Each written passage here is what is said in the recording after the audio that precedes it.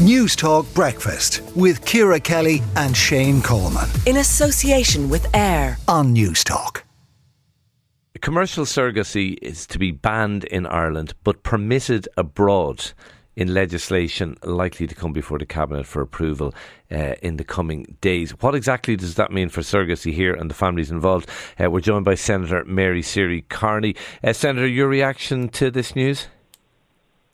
Well, naturally, Shane, I'm delighted to hear that finally we will have a regulatory framework for all prospective surrogacies, and also that we will have a solution for all of those children born and living in Ireland via surrogacy who need that legal recognition in connection with both of their parents. So I'm delighted to hear it.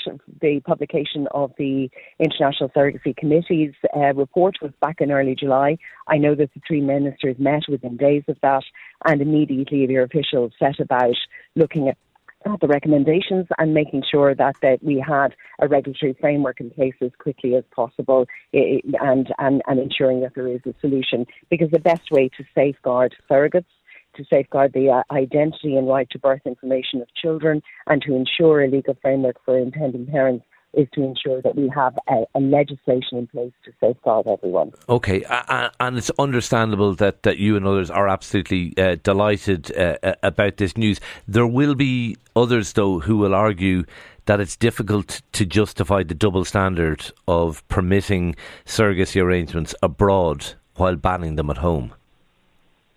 I think that that is, while it's understandable that there are concerns about surrogate welfare, there are concerns about agencies, there are concerns about ensuring that children have a right to their identity.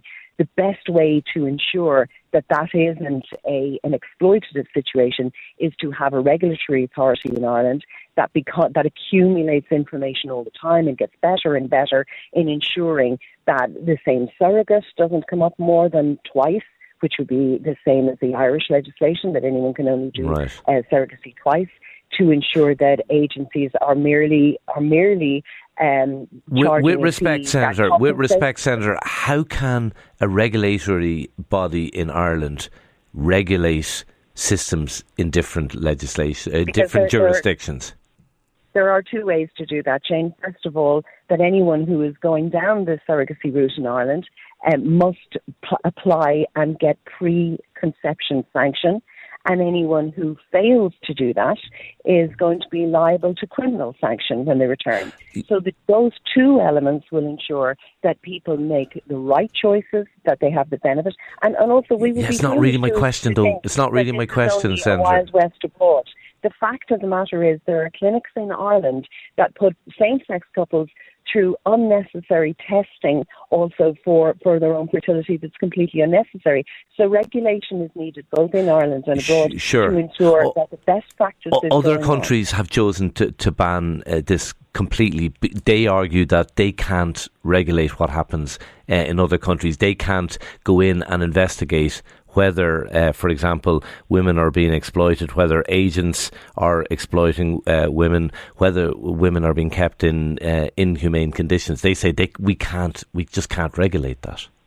Well, I would say three things to that.